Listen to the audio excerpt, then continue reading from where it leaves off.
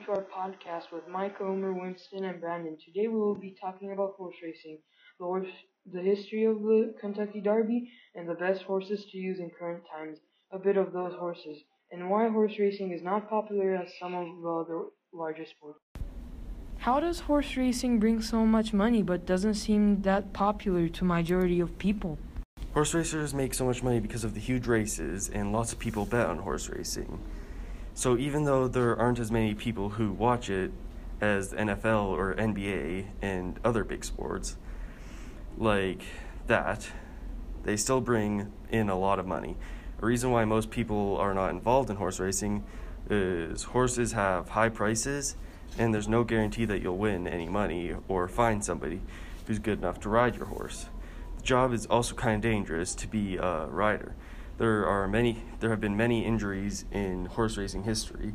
Another issue is some people who put money on horses will build up a gambling addiction and lose all of their money, ruining their lives in worst case scenario.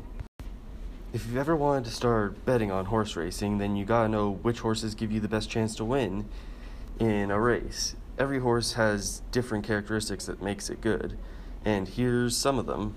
Last but not least is the quarter horse. They are a highly intelligent horse, and they are able to think on their feet, which means that they can make their own decisions very fast. They have been recorded up to 88 kilometers an hour, and very few horses can beat them in a sprint. Another one of the top horses is the Arabian horse. They are both a hot-headed horse and a kind horse, which makes them great for families. They have an average speed around 55 kilometers an hour, and they are known for their endurance, which means they can run for a long time. They go as far to call them the ultimate endurance horse.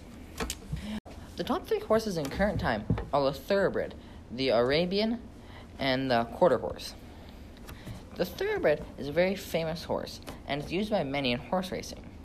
It's a brilliant breed, although with all good things there must be some bad things. And the bad thing is the price. It ranges from around $100,000 to $300,000. They're also really fast horses. That's why they're good in horse racing.